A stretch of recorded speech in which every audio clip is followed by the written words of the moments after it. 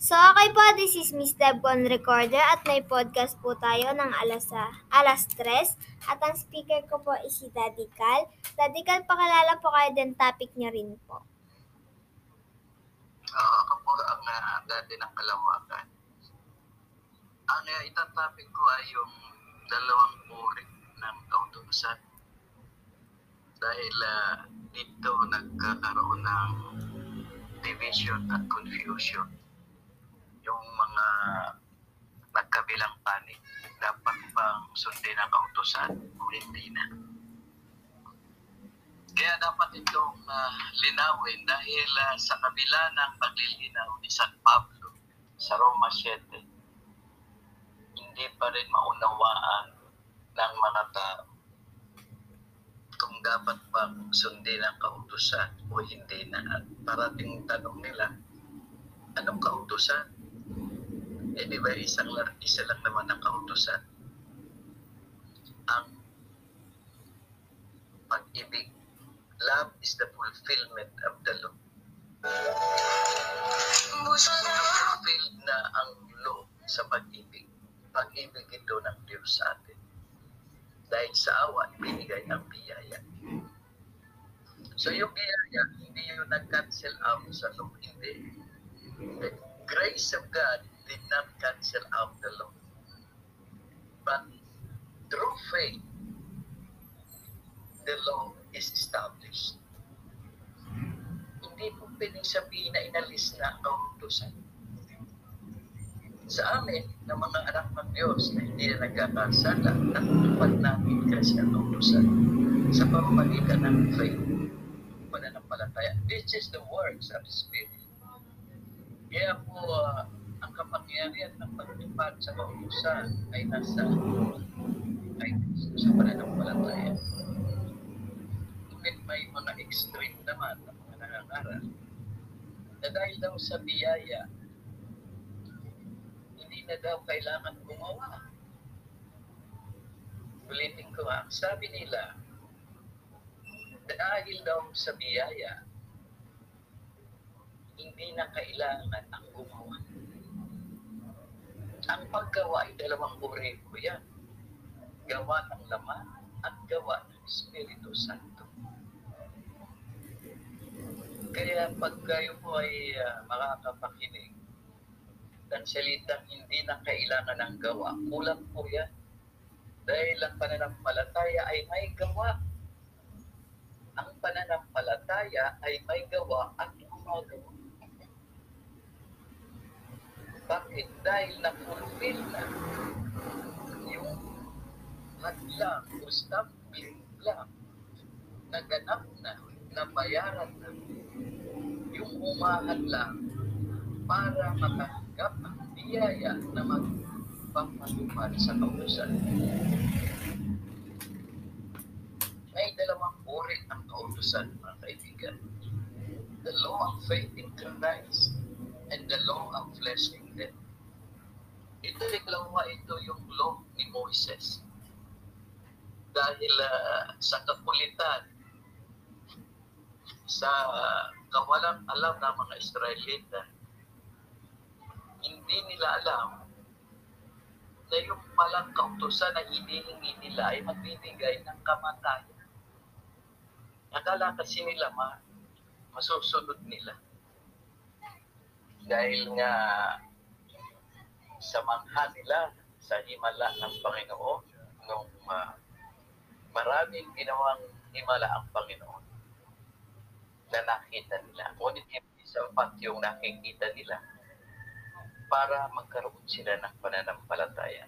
Hindi sapat ang mga himalang nakikita ninyo ng Diyos para makita ninyo ang kamay ng Diyos sa buhay. Makitaan kayo ng isang himala, mawawala din ang iyong paniniwala. Madaling makalimot sa mga ginagawang himala ng Panginoon. Maging sa ating buhay ngayon, itong umabot tayo sa ganitong edad at sa panahon na ito, na nandito tayo, Maraming ginagawang himala ang Diyos sa buhay natin.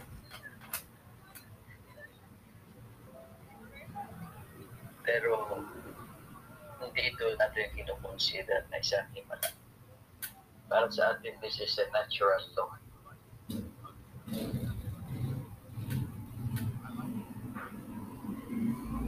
Law.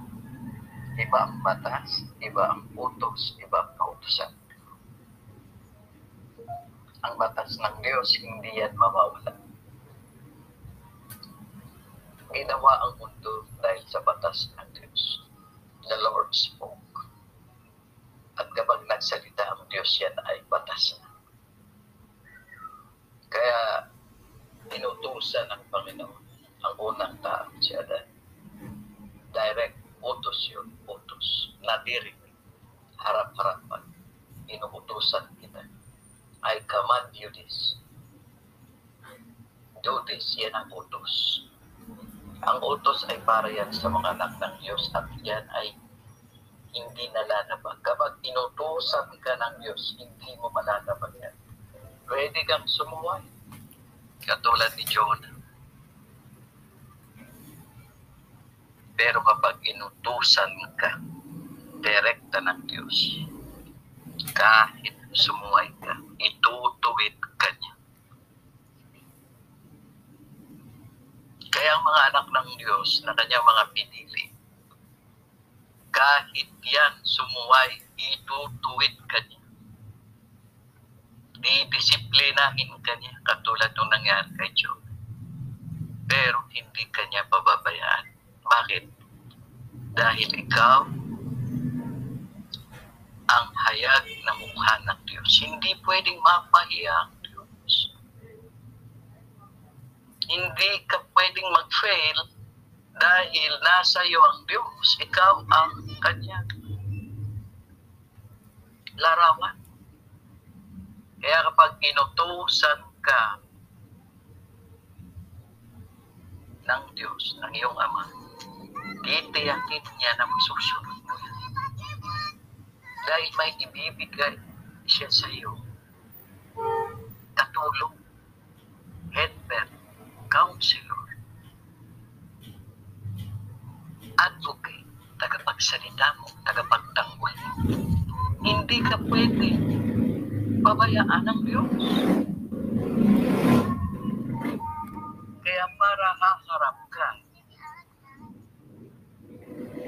sa Diyos na may kasalanan, ito ay malaking kasalanan. Ito ay malaking kamangmangan. Dahil hindi pwedeng mag-utos ang Diyos sa iyo. I-declare sa iyo na ikaw ay banal. Pagkatapos hindi mo maunawaan yan. Hindi lahat pinaalam sa iyo. Pero ang alam mo ay sapat na para sa kaligtasan, hindi lang sa iyo, kundi sa lahat ng kakilala mo. Sa lahat ng mga minamahal, sa lahat na kakilala mo, kahit na hindi sila malapit sa iyo. Basta't kilala mo, nakilala mo ang isang tao, ang alam mo ay sapat na sa kaligtasan mo at sa lahat na kasama. Because God called few, chose few to call many. Many were called by the chosen few. Kunti lang ang pinili upang ang kautusan niya ay matupad.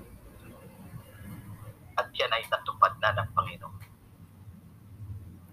Kaya ang kabayaran ng ating kasalanan ay na-wash out na. Pero sa mga magsasabi na bayad na din daw ang future, ang mga gagawin. Well, kapag ikaw ay student or learner o you are going through the process, tama yun, applicable yun, na kapag na may nagawa ng mali, may pag-asa ka pa. May pag-asa ka pa. Pero kapag ikay nangangaral na at ikaw ay nagtuturo na at lumalabang ka sa kautusan ng Diyos, delikado ka. So ang kausap ng Diyos ay dalawa. Yung kanyang mga tinuturuan at yung mga lumalabag, sumusubay. Ang sabi ni Pablo, walang kasalanan kung walang kautusan. Gustong sabihin ba, hindi ka na nagkakasala kahit nalalabag mo ang kautusan? Hindi. Malayo.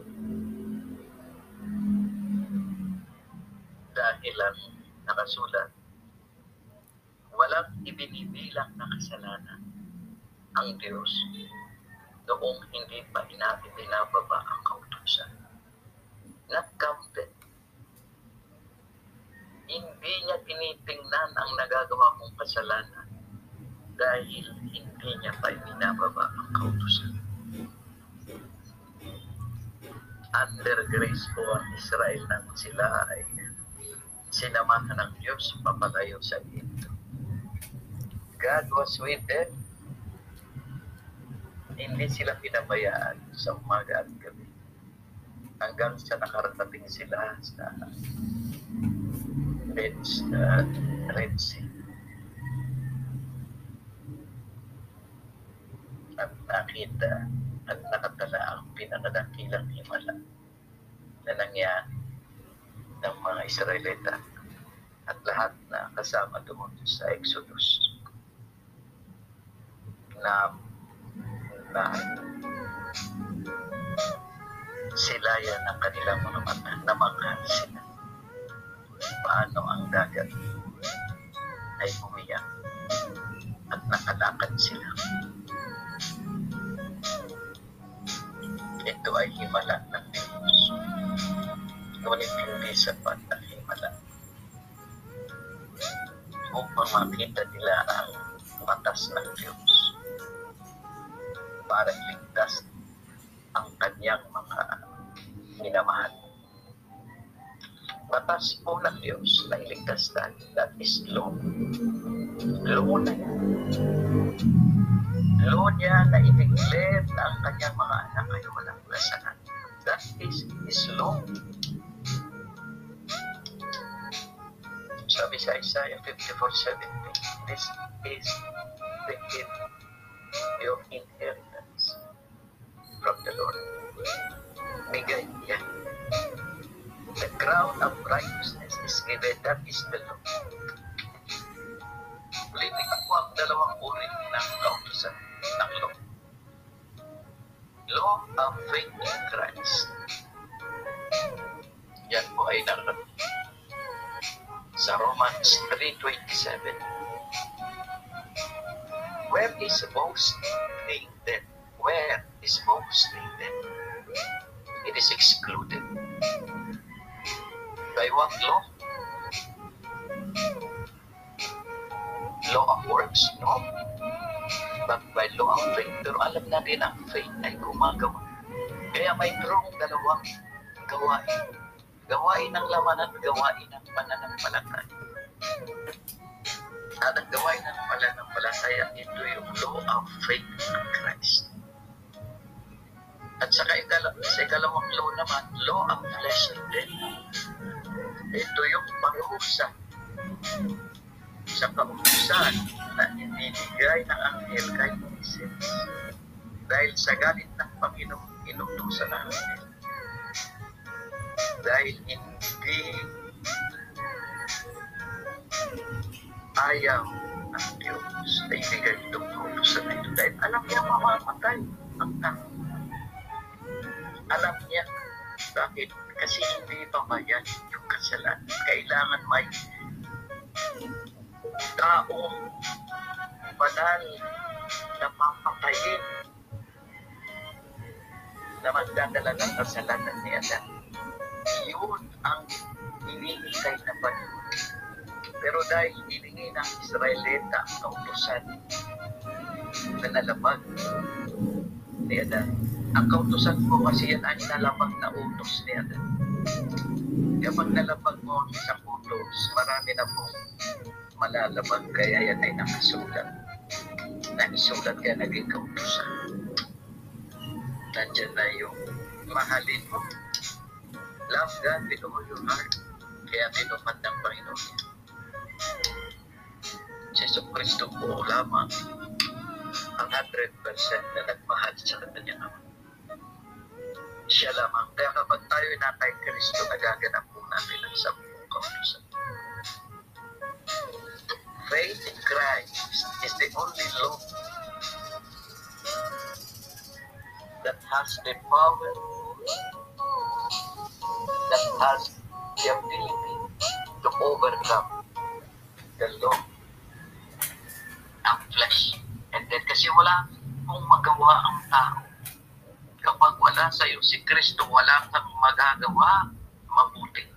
Kahit anong pagpapakabait mo sa kapwa, lagi ka pa rin mahuhulog. Magtatampo ka, nakikipag-aaway ka, katulad ng ginagawa ng maraming lumalaban. Huwag naman sama-sama. Gawain natin na magturo tayo at i-defend natin ang ating truth. Hindi naman. That's not what I meant.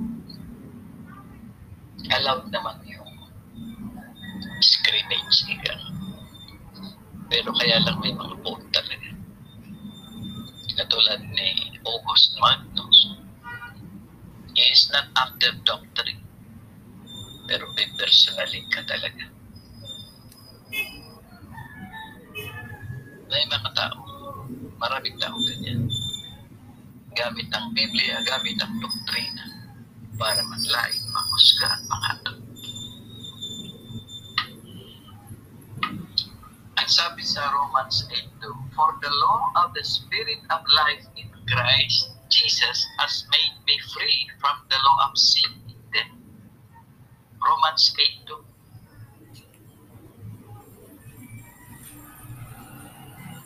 Therefore, the law is holy, and the commandment holy, and just and good. So, huwag pong malito, huwag pag-awayin ang biyaya at law. Nagiging magkaaway lang yan kapag ang nagpapatupad ng law ay wala sa biyaya at pananampalataya. Kailangan unahin natin ang sumuko tayo sa Panginoon. Kung gusto niyo matupad ang kautusan, come to me. Come to me. Any one of you na nahihirapan, come to me. And I will give you rest. Rest sa ano? Sa struggle natin sa buhay, sa kasalanan.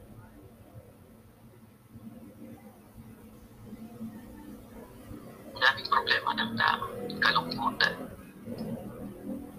Maraming wants, maraming needs ang tao. Gusto nating magmahal, gusto nating mahalin. Nagmamahal nga tayo, pero yung minamahal naman natin, hindi natin makita yung ating hinahanap na pagmamahal. Pansarili din pala. Dahil pansarili din pala ang hanap mo. Love is about giving. That's the law. The law is fulfilled in love and established through faith. Sa pananampalataya po, napapatunayan ninyo na kayo ay nakatayo sa batas ng Diyos. So, hindi na doon na inalis na ang kautusan. Ang inalis at parus dyan. Ang sumpa ng kautusan ang inalis sa mga nakay-Kristo. Sa mga nasa labas, 10 commandments ang umaharap. Sa mga nasa loob, the law of Christ ang nasa loob. Tanungin niyo ang sarili niyo, nasa labas ba kayo o nasa loob? Kung nasa loob kayo or under the law of Christ, kung nasa labas kayo. Kung nasa labas kayo ng gate, ng kingdom of God. The flaming sword of angels, which is the law. Excuse me po, Daddy Cal. Ay, na oras. Yes po. Let's proceed to question and answer po. Sino pong gustong magtanong?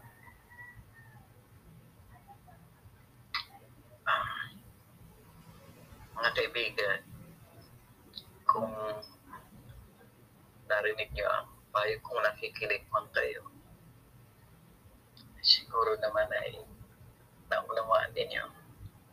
Kaya wala kayong maitanong. Ilang minutes pa ba, kapatid? 10 minutes pa po. Sige, i-wrap up ko na kasi Sige po. decide nakikinig or wala. Wala sila. Natulala sila. Pero most likely walang nakikinig. Tuloy ko na.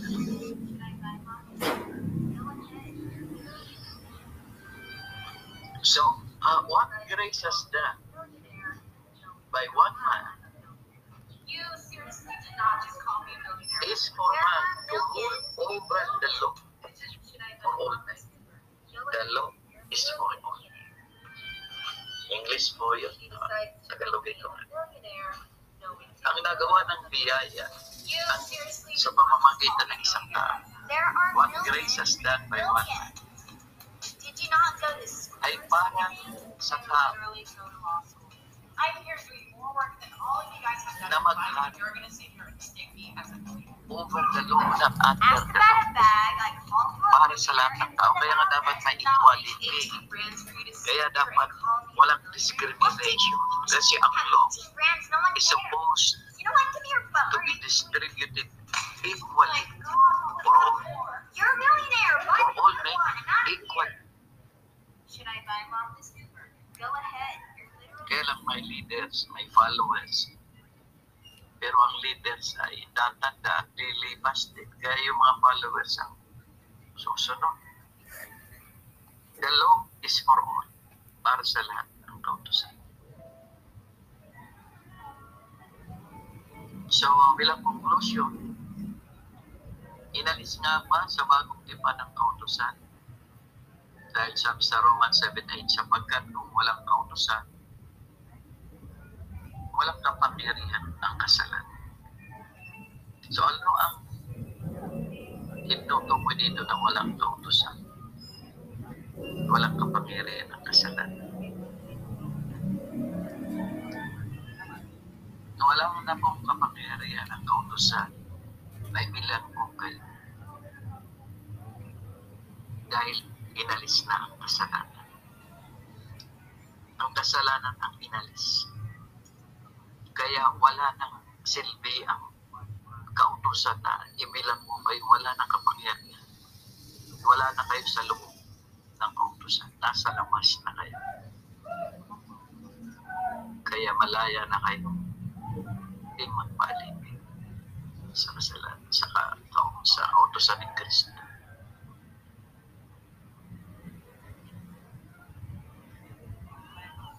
So, ang tanong na lang, kung ikaw ay nasa biyaya, masusunod mo ba ang kautusan na para lang sa mga Hudyo lamang pinapatupad? Totoo nga bang sa Hudyo lamang pinapatupad ang 10 utos? Sabi sa Roma 2, kahit mga hindi nakakaalam sa kautusan, sila ay mapaparusahan. Hindi mo accepted. Hindi mo pwedeng sabihin na hindi ka naman Hudyo. Accepted ka sa parusa ng kautusan. Paparusahan mo dahil sa iyo. Oh my God. Salamat, Edson. Salamat sa podcast. Okay po, maraming salamat din po, Daddy Cal. Iko-close ko na po yung podcast. Okay po, thank you po for tuning in our podcast, Daddy Cal. And don't forget to like, share, subscribe our Debaters Convention. Happy page, YouTube account, and IG account. So, yun lang po at maraming salamat.